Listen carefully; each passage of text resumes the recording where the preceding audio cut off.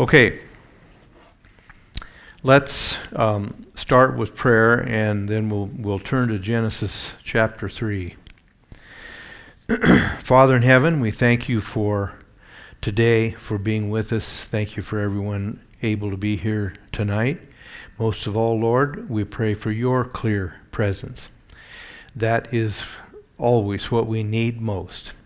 And shine light on your word that we might understand it.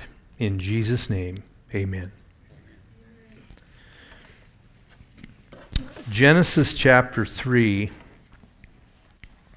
I think I could say, is probably the most extensive, there's the most extensive information about the widest number of doctrines or teachings of any chapter in the Bible. We learn here, we're introduced to the idea and the person of a tempter. We are introduced to his strategies, how he tempts, which we need to know. We are introduced to free moral agents and how they are approached and what they may do with their will regarding God's commandments. We know something about God and what he will allow in a free moral agent. We learn about what sin immediately does to the human thinking and the human heart, because we see the attitudes from Adam and Eve now that they were infected with sin. We learn about the very beginnings of redemption. We learn about what's called prevenient grace, which is God striking out after us to bring us back to him.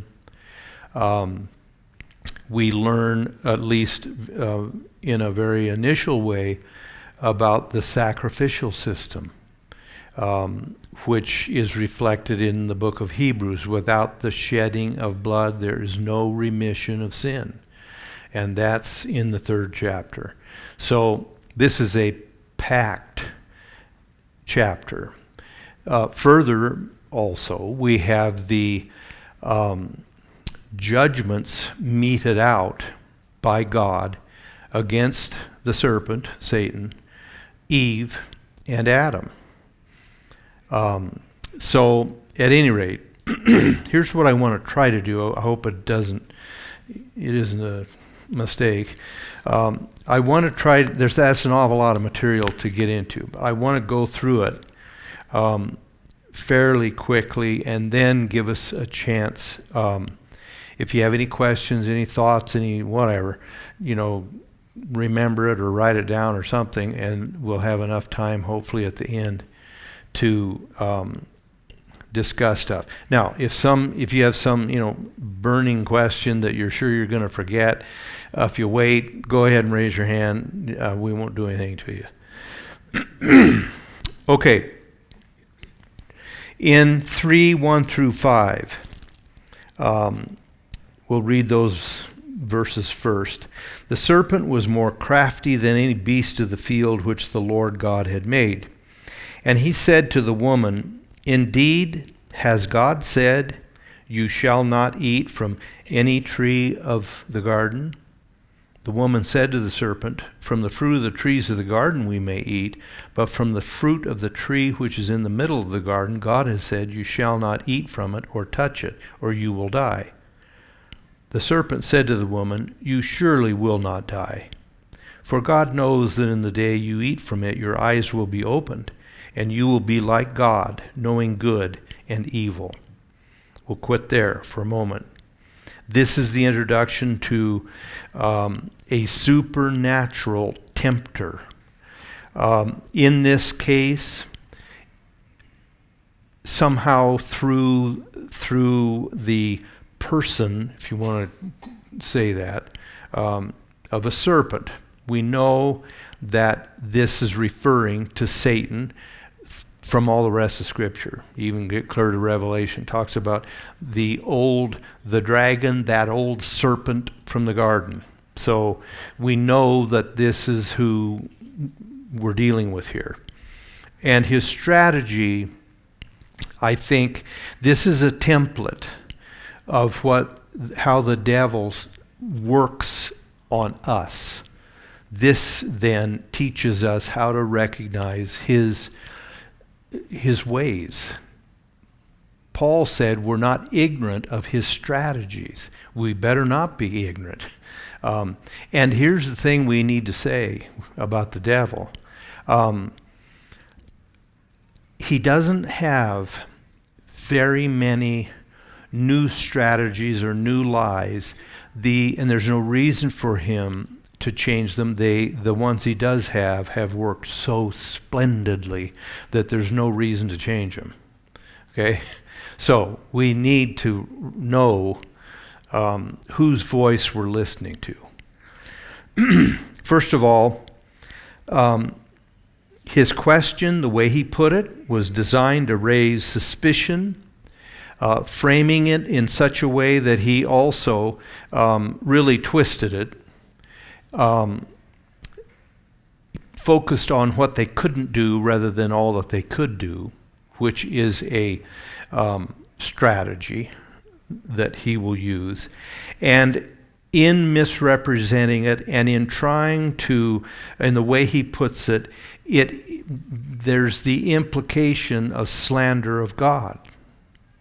That God's holding out something from them. He's hiding something from them. He hasn't told them the whole story. You don't know the whole story. Do you know that such and such and such is that? I bet you didn't. So it is all of it is ultimately an attack on God's character and nature to us, getting us to draw away from God, stop trusting in God, and thus he separates me from God. That's his whole goal. He can't get to God, but if he can get to God's crowning creation, which is us, he has some measure of vengeance against God. Okay? Then, once his question that was meant to engender some degree of suspicion, he moves on to the next. She answered him correctly. She said, no, you're not stating it correctly. He said we could eat of everything except that tree. And then she threw in the commandment, if we do eat of that one, we'll die.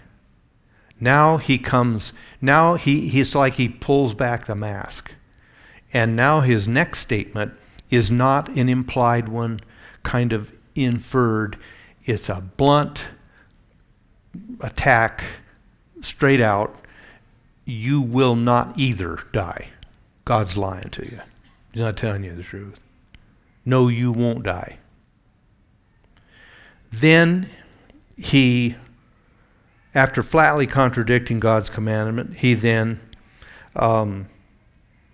tells them that God's warning is completely false. You will not die. He declares that there will be not only not death, not only will that not happen, in fact, there will be enhancement and advancement if you go ahead and eat of this. So he swings all the way from not only God's warning is fake, but here's what he's trying to deny you. If you'll eat of the tree, you'll be wise like God. You'll know good and evil.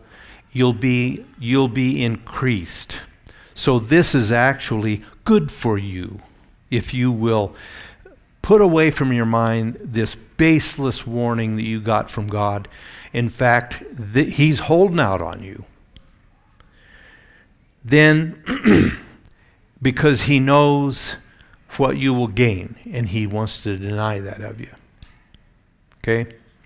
Now there's a basic framework of how the devil approaches us and tempts us. It's always casting aspersions on God, God's nature, God's promises, his faithfulness, his wisdom. Will he really keep his word? Is he just, is he just being using hyperbole? It's not going to be that bad. It's okay if you do this. And of course, lump that together with a culture that has moved an awful long way in the last decades, that actually tells us that it is psychologically damaging for us to deny ourselves. You know, that if we don't, it started with little kids, the Dr. Spock business. If you in any way curb that poor little child, you're damaging them. So let them tear the drywall off the walls, because you don't want to in any way damage their little ego. And so you have from all sides then the notion that to deny myself is actually harmful. So you must go ahead and do it. It's almost not permission. It's almost a command. It's for the best if you go ahead and do whatever you want. Whatever's supposedly being withheld from you, you go ahead and do it. It'll help you. So we know then that Eve looked at the tree in verse 6. No basis for at least two of the things it says she concluded. Verse 6, when the woman saw that the tree was good for food. She has no basis for that whatsoever. She's not tasted it. She doesn't know anybody who has. There's only Adam and Eve here. And so it's total falsehood. It was delight to the eyes. That will grant her. Yeah, it looked beautiful. Okay? Then the second falsehood, and that the tree was desirable to make one wise. She didn't have any basis for that other than the fact the devil told her. And she believed the devil instead of God. That's basically the whole story of making it to heaven or ending up in hell. Who do I believe? Who do I listen to? And who do I thus follow through with and obey? I either believe God or I believe the devil. Okay? So, notice she saw it's good for food. Second, it's beautiful. Third, it'll make me wise. This lines up with the St. John's description in 1 John chapter 2, verse 16, describing the values of the world. Love not the world, nor the things that are of the world. Then what does he say? The world is the lust of the flesh, the lust of the eyes, the pride of life. In that order, this is what she succumbed to. She looked at it, that's good for food. Now, here's the problem. The desire for something tasty or enjoyable or pleasant or pleasurable is in and of itself not wrong. God put it there. The appreciation for beauty, God put it there. And the desire for wisdom, for increase. There's a huge amount, I think, that God put in the human heart, our being. I guess, there's a lot of different terms we could use. Curiosity, desire to find out. I'm just reading, I'm probably nuts, but I read probably too much South Pole stuff, okay? I've read all of Shackleton stuff, and now I'm reading about it's a book that thick, and it's called The Worst Journey in the World, okay? And it was written by one of the guys that survived the Scott Party in 1912, where half of them died, okay? And they are miserable, beyond miserable. Just reading it, you feel miserable for them. Wet, cold, 77 below was the coldest. It would take them 4 hours to get up, get out of their sleeping bags that were always frozen because of they were warm, but condensation. Reindeer skin bags, sleeping bags that were rotting, hair falling off. I mean, and they would write in their journals, their diaries. People would surely ask, and we ask ourselves, why would you endure this? What in the world are you doing down here? You could be by the fire back in England. Their answer is, we want to find new stuff out. We don't know how penguins can hatch eggs. They're never on land. They're always on ice or in the water. They lay an egg on the ice, put it on their feet. There's a flap of skin on their stomachs that they put over that egg, and they incubate that egg in 50 below, 70 below weather until it hatches. And they wanted to find out about all that. They were trying to get eggs that they could get clear back to England and all kinds of stuff. Well, we may look at things like that and say, that's crazy. But unless the impulse for that is not crazy. God put that in there. Explorers took horrible chances and a lot of times died. I want to know, is the world flat or not? I think it's round.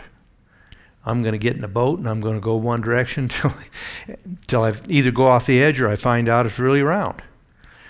That God put within us. Without that, there wouldn't be. You look at all of the medical advances and the technological advances. They may not all turn out to be used correctly, but the impulse to learn more and expand our knowledge, God put in there. So really, the desires that Eve expressed here were initially, in and of themselves, not wrong. Sin really is, because the devil doesn't have anything original. He can only warp and twist what God gave us. So, sin, one way we can look at sin, it is the satisfaction of a legitimate desire in an illegitimate way. And illegitimate means going against God's commandment. We can't necessarily blame the impulse itself because it's amoral, but it's its use that and what our will puts it to that gets us into trouble. Okay? So, Eve reasoned with inferior reasoning to God's. It must be okay. So she takes and she eats it. And notice this. What does she do after she eats it?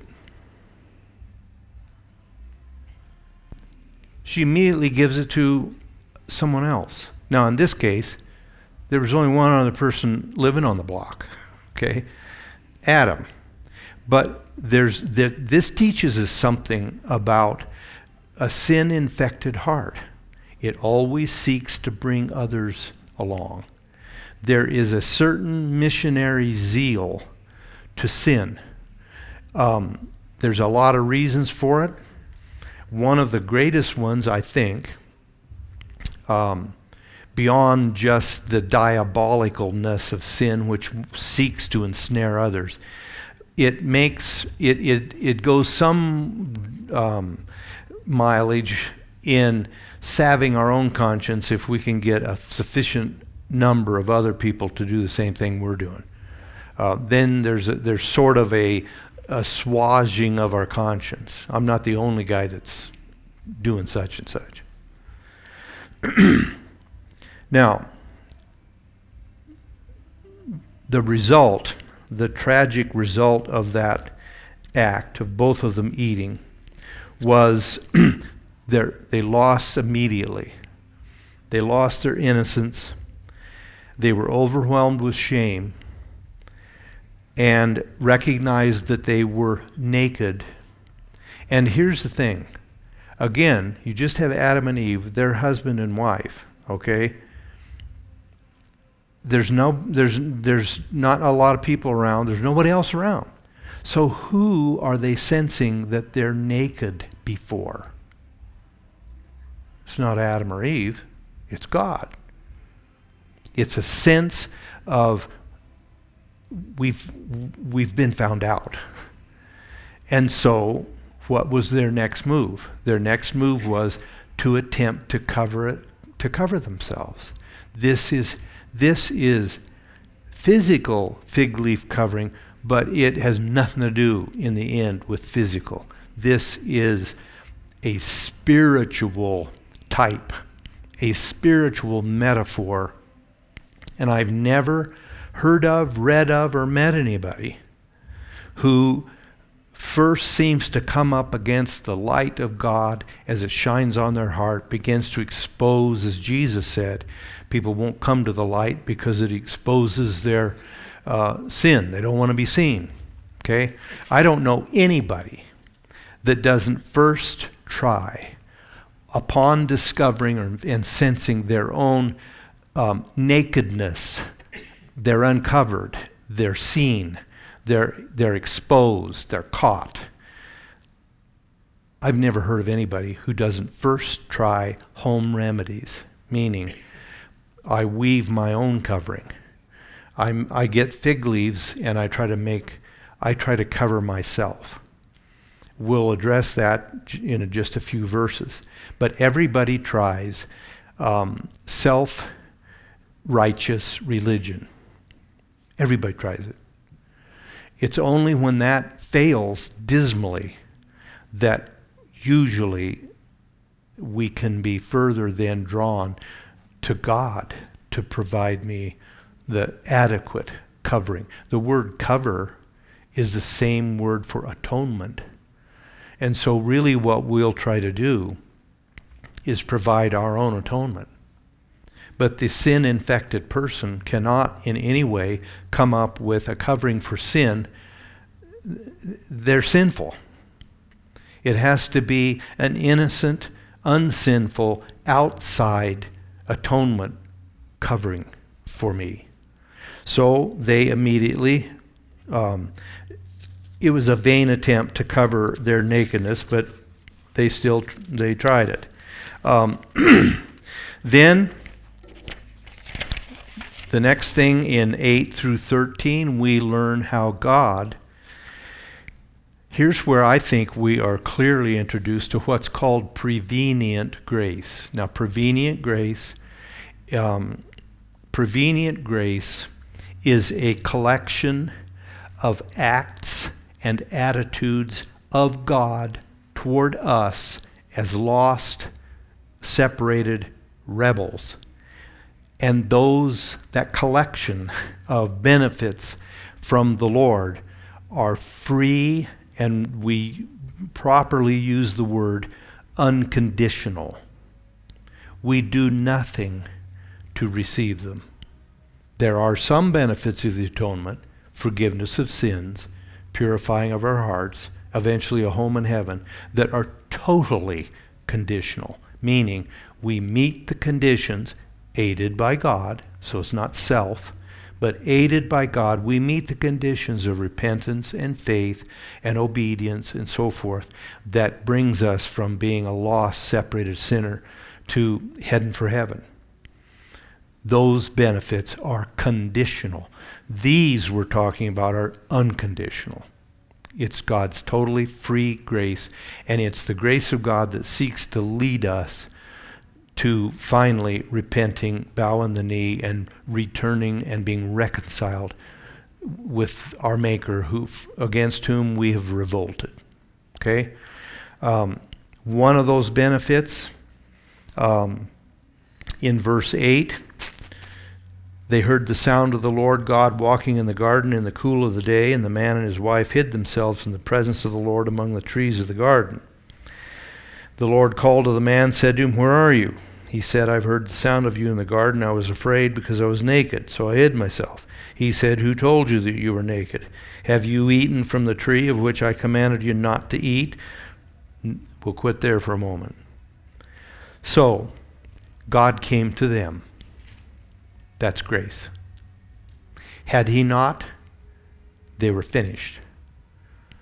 To this day, he is faithful to beat a path to every human being's heart. If he wouldn't, we would be doomed. But through no merit of our own, no condition that we meet, he seeks us out first. That is one of the unconditional benefits of the grace of God.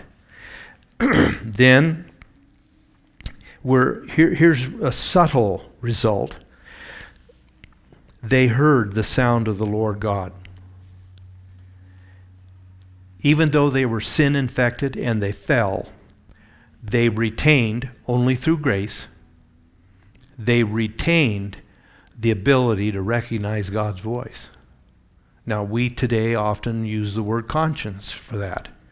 But we know it's an outside voice. And they knew that's God. The sad thing here, which you don't have time really to get into a lot of it, but it's very apparent that there was a portion of each day when God, especially personally present, came into the garden to fellowship with them. And it is, it says in the cool of the day, I don't know what I'm reading from the New American Standard. And let's see. Yeah, this says also the cool of the day. Some versions refer to a kind of a breeze, but everyone acknowledges this is at the end of the day, not dusk yet, but at the end of the day, when things seem to quiet down, and it cools a bit, it's comfortable, and it's that time God chose, apparently on a daily basis, to come and fellowship with them. What a privilege that they had, that they gave up. But he showed up anyway. That's grace. And they retained the capacity to recognize his voice. That's grace. That makes them still reachable, salvageable. Now,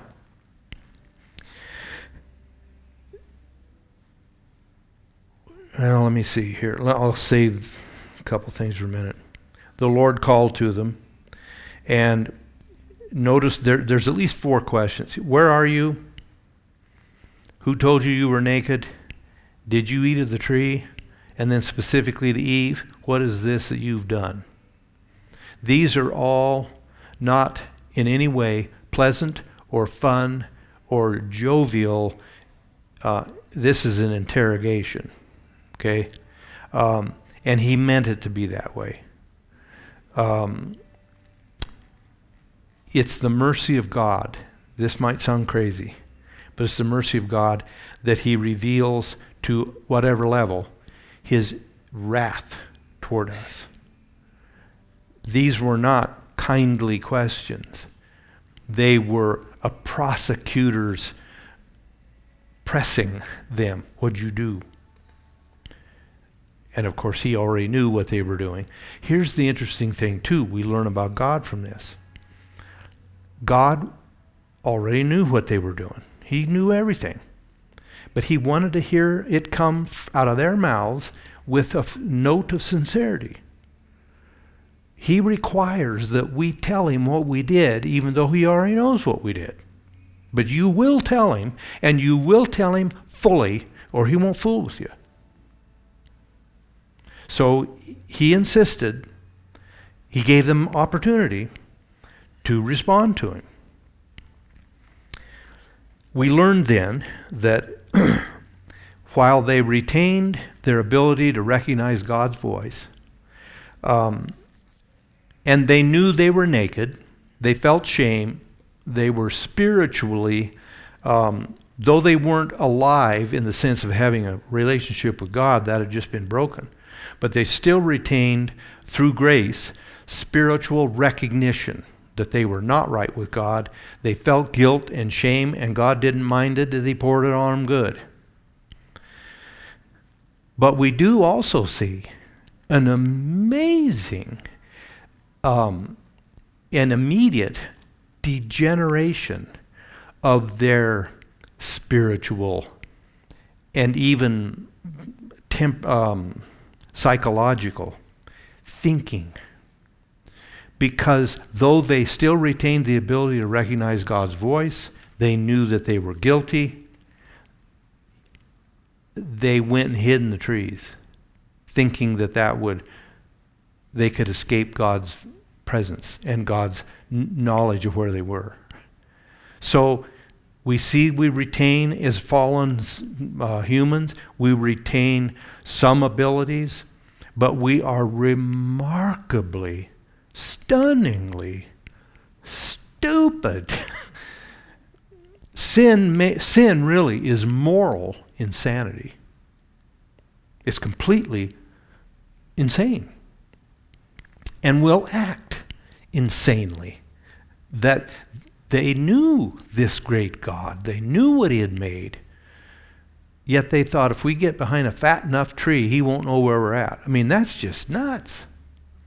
But it's typical of the mangled mess we are spiritually once sin infects us.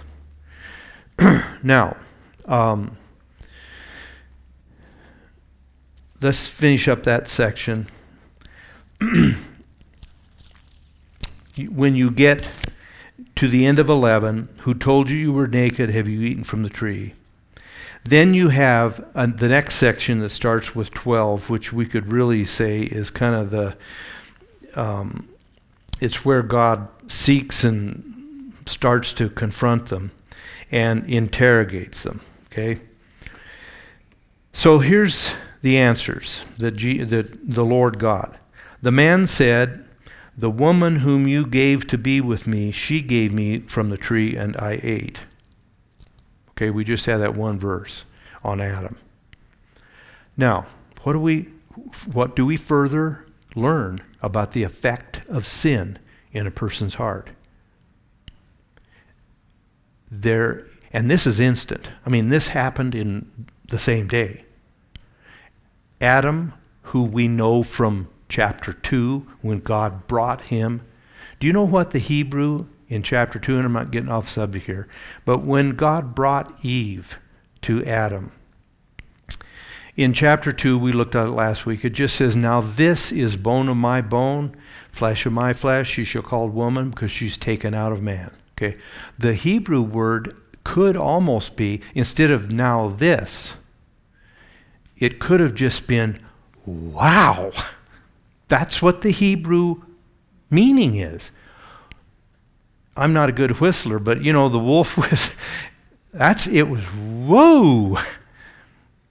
That's what Adam, according to Scripture, felt towards Eve when God presented her to him.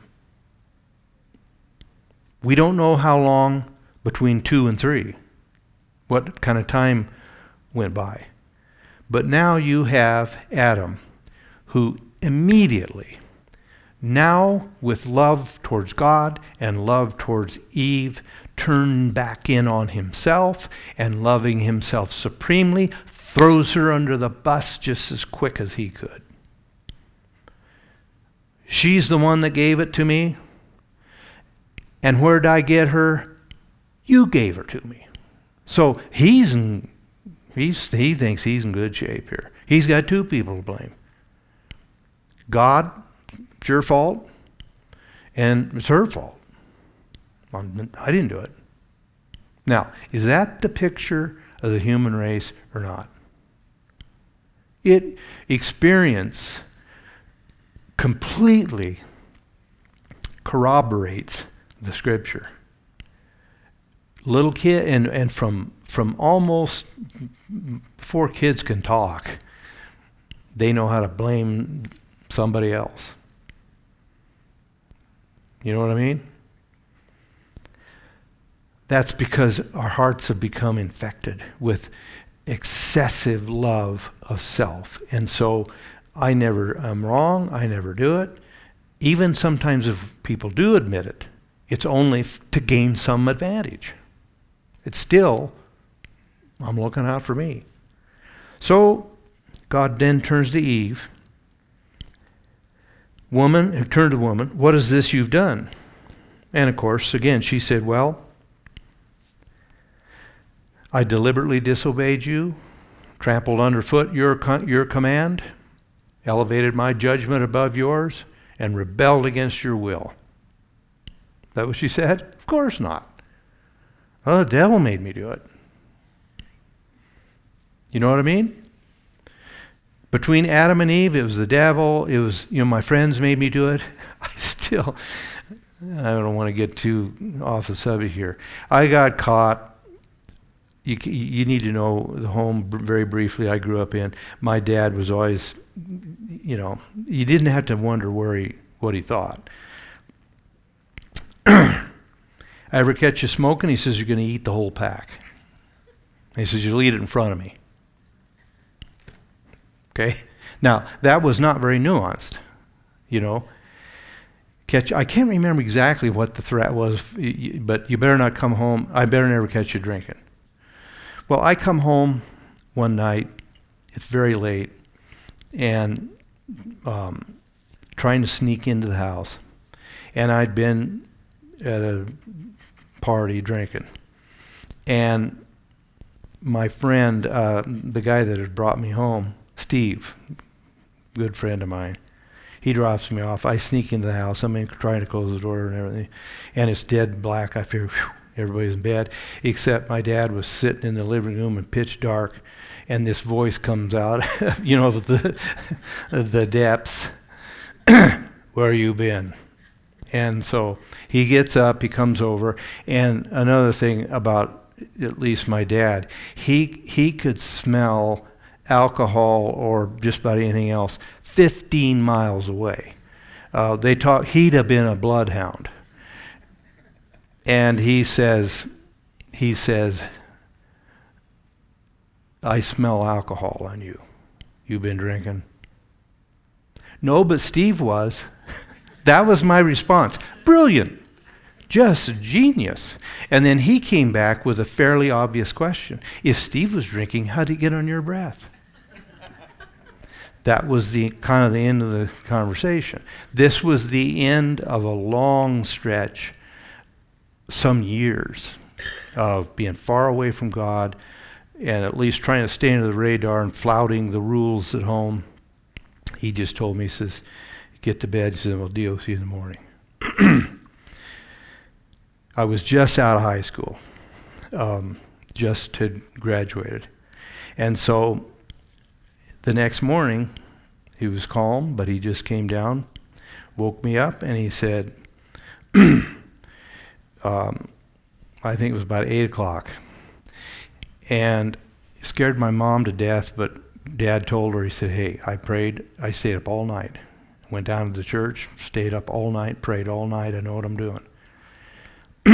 He said, you got till noon. He said, it's 8 o'clock, you got till noon to get right with God, or you move out. Because there are 4 younger kids here, you're not going to influence them, and I'm not going to continue to, what was the word he used? Finance your delinquency. Okay? You're out. Now, I'm not advocating that that's always the best strategy, but in this case it was. I figured it hit me right because I'd been under the kind of conviction I think Adam and Eve were for years. And I knew I'd hit the end. This is crazy. Can't keep living like this. So that confrontation and the clear, seemingly harsh approach was what I needed. And that was the day I got saved. And it was not because I wanted to stay home necessarily, because I knelt down by the side of my bed, read my Bible for a while, knelt down, told God He just helped me, and I'd never been so sorry in my life. And I meant it, and I knew I meant it, and God knew I meant it. And that was a Friday, and I think it was a week later, I was moving out. But I was going off to a Bible college in Iowa, which got me away from all my friends. And I think the second day there, I met Liz. Now, the school didn't do me any good at all, frankly. I don't think. It was sort of a fly-by-night bunch. But it got me two things. Got me away from bad influence and met my future wife and put me on the road to getting in the ministry. I'm grateful for a God through godly parents who didn't handle me with kid gloves. And God didn't do it with Adam and Eve. He isn't done with them yet. Because after He begins to pass the judgment here, He doesn't pass it until He hears from all of them. Then He says to Eve, serpent deceived me and I ate. And then, so the Lord speaks to the serpent. Now you might think, well, we can skip this part. We can't. The Lord said to the serpent, because you've done this, cursed are you more than all cattle, more than every beast of the field. On your belly you will go, and dust you will eat all days of your life. And I will put enmity between you and the woman, and between your seed and her seed. He shall bruise you on the head, you shall bruise him on the heel.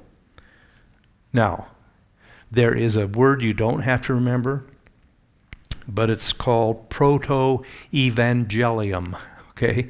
It's Latin for basically the first speaking of the gospel. Because if you look at this, we don't see it here unless we know the New Testament. But He says to the serpent, I'll put enmity between you and the woman, and between your seed and her seed. Now the word, her seed, that word seed is singular, not plural. The devil's seed are wicked people. The woman's seed is singular, not the man's seed. This is the first hint of the virgin birth. We see that through the light of the New Testament, but it's the first shining of light of a coming Redeemer who will, and the word here is bruise, but the Hebrew word is crush. You will hurt him on the heel. In other words, in his human flesh, he will suffer physically. But in doing so and rising from the dead, he will smash your head. There's the first prophecy, really, of the coming of Jesus through the woman, not through the man, the virgin birth. Now, to the woman, he said, and I think, 16. To the woman he said, I will greatly multiply your pain. This is New American Standard. I will greatly multiply your pain in childbirth. In pain you will bring forth children, yet your desire will be for your husband, and he will rule over you. Now, there is in NASB, there is a footnote. I will greatly multiply your pain in childbirth, that the word in here can also be read and. I'll multiply your pain, your sorrow in general, and your frequency of bearing children. Okay? Now, the King James uses the word and. I'll greatly multiply your sorrow and thy conception. I think that's an accurate translation. And you have now a case where childbearing is in a world where there was no death. You're not going to even have the capacity to bear children as frequently. But now that we have a dying world that has to be, because he told them to multiply and so forth, now you've got to have an increase in the frequency in which you can bear children. Okay? So I think that's an accurate reading. I'll greatly multiply your sorrow and your conception. Okay? And it would be, he says, in pain you'll bring forth children. And then notice this. Your desire will be for your husband. You'll be, in a sense, needy. And notice the alternative too. And he will rule over you. Taking advantage of that demotion and of that need for him as protector, provider, so forth. He will rule over you. Okay? Now, I don't think there's any evidence in the first 2 chapters, or even this part of 3, that Adam and Eve, while Adam was created first, we know all that, but that they were essentially equal. But this was as punishment for her initiation of this fall. There's a demotion here in her standing, not in her value. God died to save women as much as anybody else. But in this now fallen world, the hierarchy is different. And women will pay for it. They suffer under it. Okay? I'll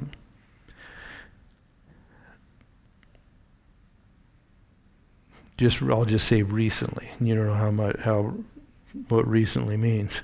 And a lot of times before that, but just recently reminded again of the situation with women who are, a husband goes off the rails, she's got 2 or 3 kids, and he's, going to be tomcatting around, and what does she do? What does she do? She's in, and in our society, it's probably better than 99% of the other countries in the world. She needs someone as a provider. And this guy's not going to do it. What do you do? We all know the statistics about that women are far worse off in divorces than men are. And we're in a mess. Obviously, this is not a bombshell. Sin has made this world a mess. Okay? I was having an uplifting, encouraging discussion with Liz this morning about how I flat can't believe the change in the ministry in next spring, Palm Sunday, will conclude 50 years I've been in the pastorate. I wish I could get across to you, and I know I can't. The kinds of things I dealt with back then and the stuff I deal with today, the messes I can't believe today. And I was talking to her about how, man alive, first of all, back then, if you were unfaithful, it was somebody of the opposite sex. That was a little different, I mean, things have but we're a mess. Sin creates a hopeless, tangled mess. And only God can straighten it out. And the frustrating thing is that I don't care how bad it is, and I mean that. There's going to be consequences a lot of times people have to put up with. But I don't care how bad things are. If two people will both let God work, there's nothing he can't fix. Absolutely nothing that he can't fix. There's no wounds he can't heal. But it seems like it's virtually impossible to get people on the same page at the same time wanting the same thing. Anyway, so this was Eve's. Then Adam, because you listened to the voice of your wife, ate of the tree. Cursed is the ground. Verse 17. Because of you, in toil you will eat of it all the days of your life. Both thorns and thistles that shall grow for you, you will eat the plants of the field. By the sweat of your face you will eat bread, till you return to the ground, because from it you were taken. For you are dust, and to dust you shall return. Now, that's the judgment that he pronounced on the serpent, on Eve, and on Adam. We can see that in reality today. Then notice this. In 20, now the man called his wife's name Eve because she was the mother of all the living. Now I'm not looking real hard for something positive in this chapter because it's a pretty dark chapter. But there's actually something, in a sense, positive here. They didn't have any children yet. We know that. But somehow God conveyed enough in his conversations with them, even though they were judging, that you're not going to perish. I'm going to keep you alive. You're going to be bearing an awful lot of suffering. But he said, I'm going to name her Eve. She's the mother of all living. Well, she wasn't a mother yet. What does that mean? He's anticipating a future. He's anticipating, he didn't know how long, but he knew the race will continue, we'll have children.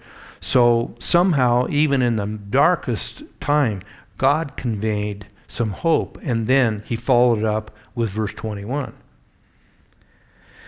The Lord God made garments of skin for Adam and his wife and clothed them. Okay? Now, there is a second, plus verse 15. There's a second huge indication of salvation and how it is achieved. It also tells us God never deviated from the penalty for sin. You will die, both physically and spiritually. When Adam and Eve ate of the garden, or ate of the tree of the garden they were not supposed to eat, we need to remember this. They died spiritually instantly. Their relationship with God was severed. He even says to them, if you eat of this, dying, you will die. Okay? Dying spiritually, you will eventually die physically.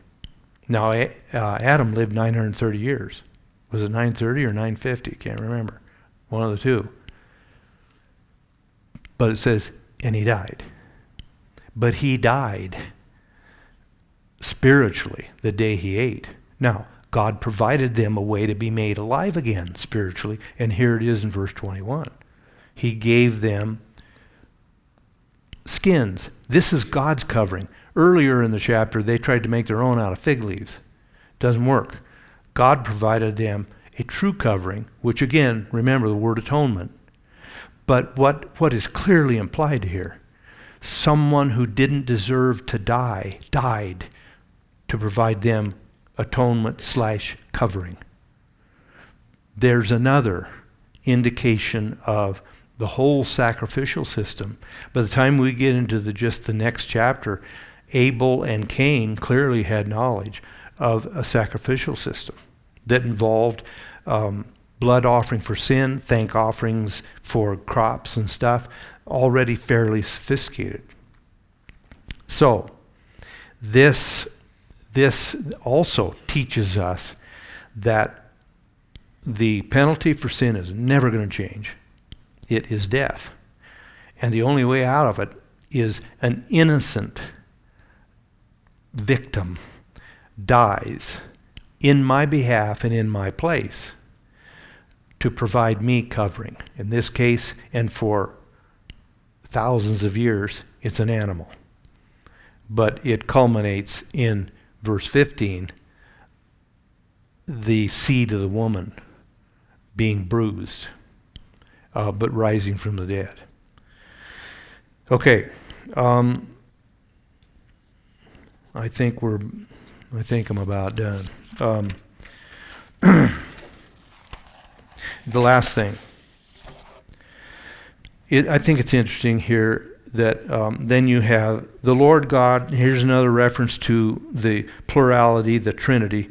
Behold, the man has become like one of us, knowing good and evil, and now he might stretch out his hand and take also from the tree of life and eat and live forever. And then in every single version, it's just a long line.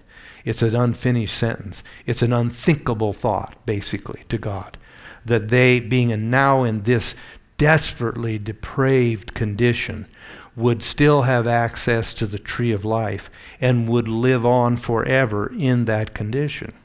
So he said, no, we notice here in 23 then, therefore the Lord God sent him out from the Garden of Eden to cultivate the ground from which he was taken. Sent out, then 24. So he drove the man out. And at the east of the Garden of Eden, he stationed the cherubim. Cherubim, the ending of a word, I am, is plural. It would be cherub if it was one.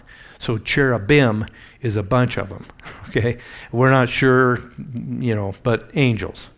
And he stationed them with a flaming sword which turned every direction to guard the way to the tree of life. They were unable to access the tree of life, and they died. This was apparently something that they ate of daily, and that would restore them completely each day, and as long as they had access to that, they would live physically.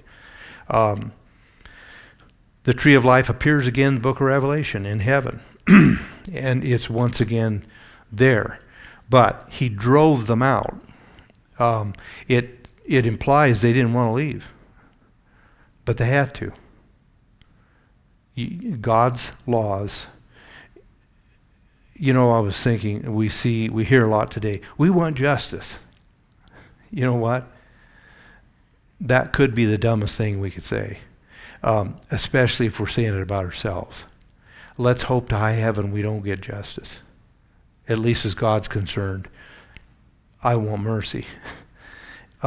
Yes, God is always just. He will be in the end. But I want him to be merciful. That's what grace is all about. He restrains and forestalls judgment. Mercy rejoices against judgment, the Old Testament says. I'm glad for that. Dark chapter. Now, we won't take all the time that we still have left before the kids get loose. But comments, thoughts, questions from anybody?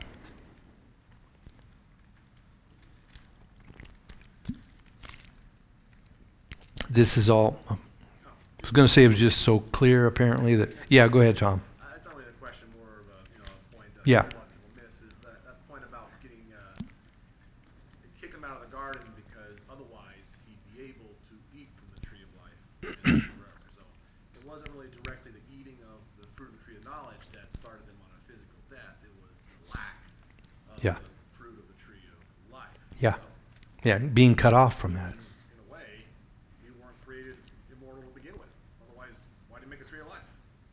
Yeah, physically, yeah. Yeah.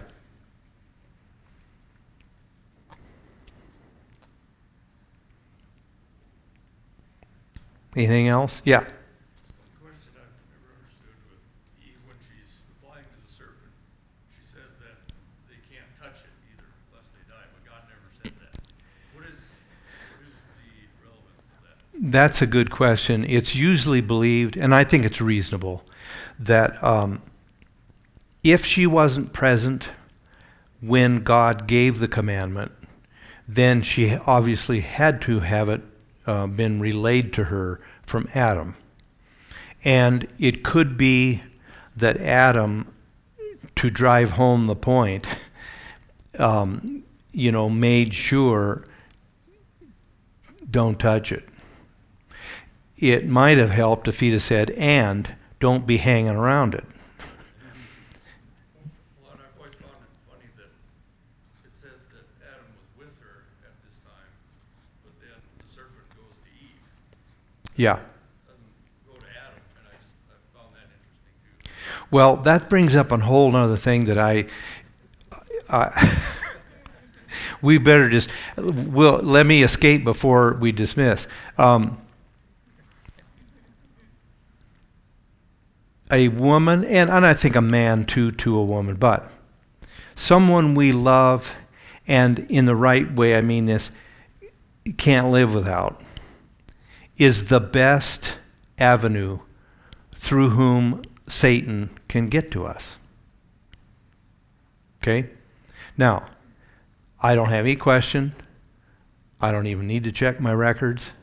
If I go back through my whole pastorate, the number one, far and away, way that God got to young kids growing up in our youth group, graduating, getting into college, was they'd come home for Christmas, and I am nicer than I sound sometimes, dragging some galoot of a guy that they just met at college, and he's got hair down front, and I'm thinking, what in the world? But the minute you say anything, and I can't tell you how many times I have warned people, don't get hooked up with that guy or that girl. And they do. And then they live to regret it. And then months, maybe even years, I have scenes in my mind of people who I've warned, paid no attention to it. I'm sitting in my office and they are going through boxes of Kleenex. I'm supposed to fix now the stupid mess that they got into because they wouldn't listen to me. Who was speaking, I know, for God. He'd already been talking to them. They would admit it. Yeah, I know. So, the devil is not stupid, and he is always... he was smarter than to go to Adam first. And he knew if he could get to Eve, he'd get Adam.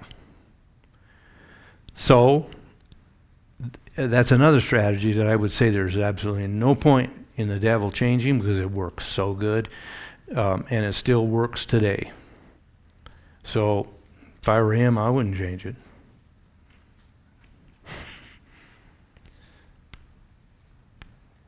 Other thoughts, questions?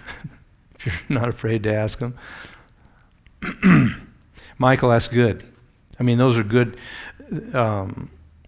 See how much there is in this chapter? I mean, you can look, there's just lots of insight here. Yeah. I just wonder if it's because they appeal to the emotions of the woman where a man may not be so emotional as more logical. That they have differences at that point?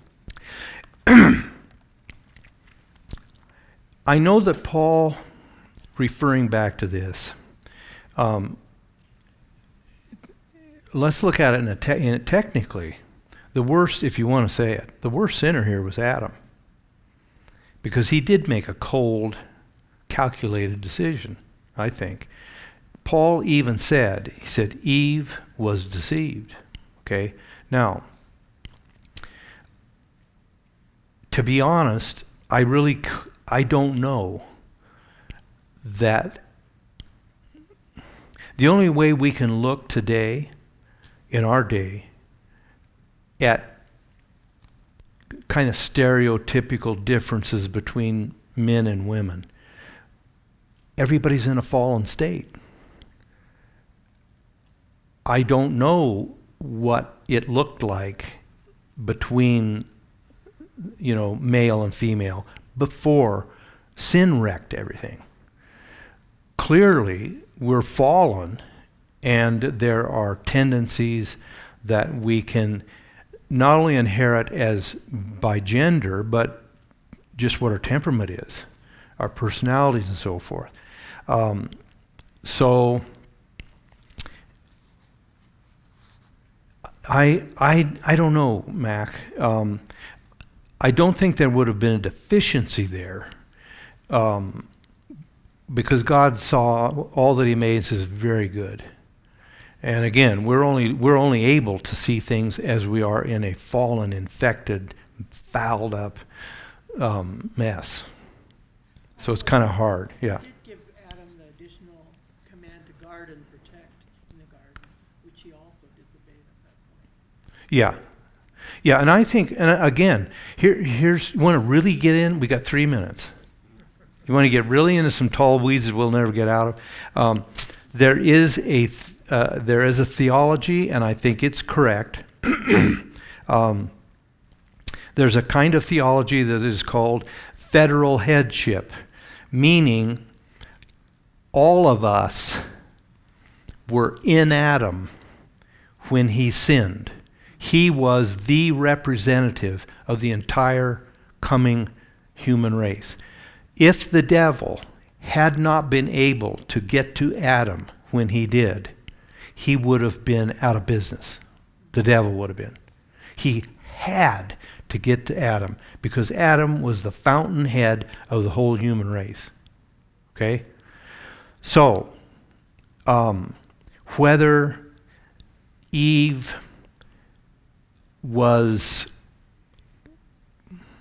more prone to being deceived, I'm not sure. I know that, again, I know Paul said Satan deceived her, and that would have been pre-fall, because as a result of the deceit, she fell. But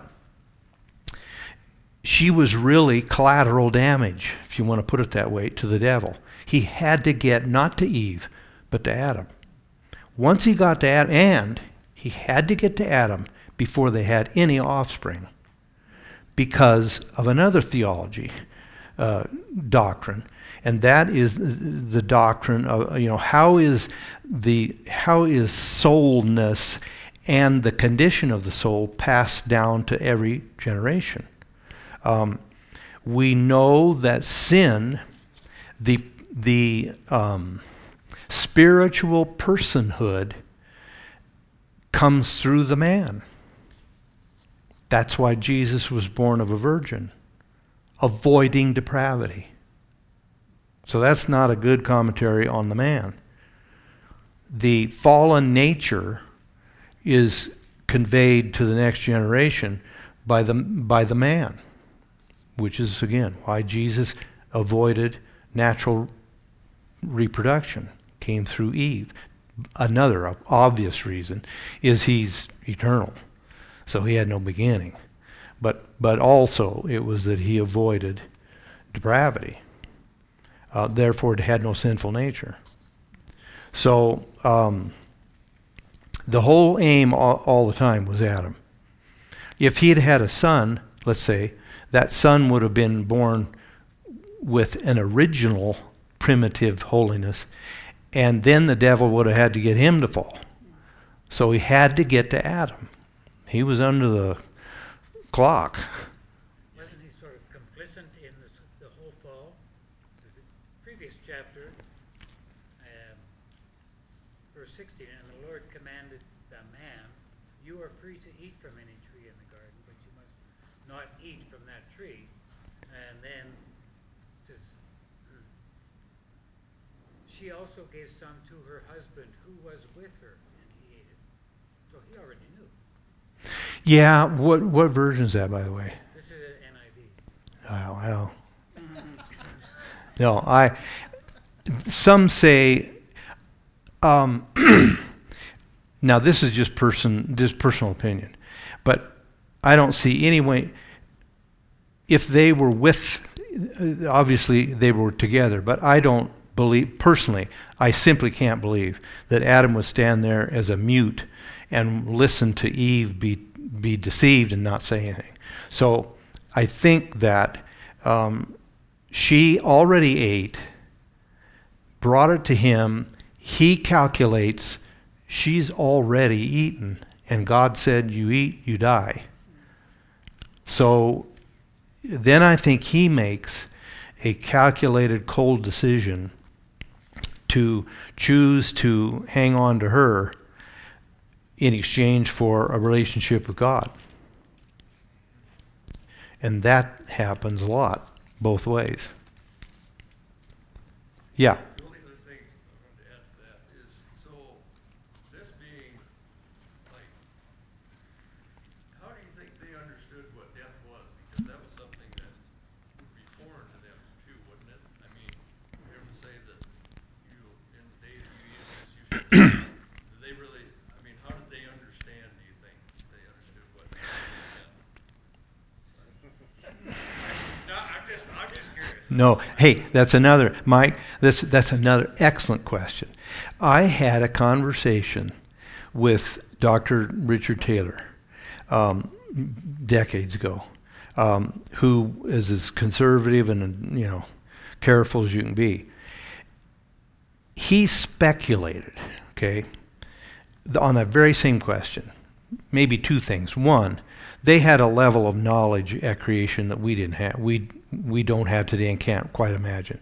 So it's possible that somehow the concept or the ramifications of that statement they understood.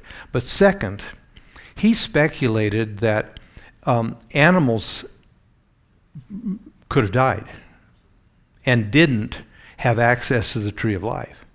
So that if they had been there, who knows how long, but enough, they would have seen even plants or whatever die.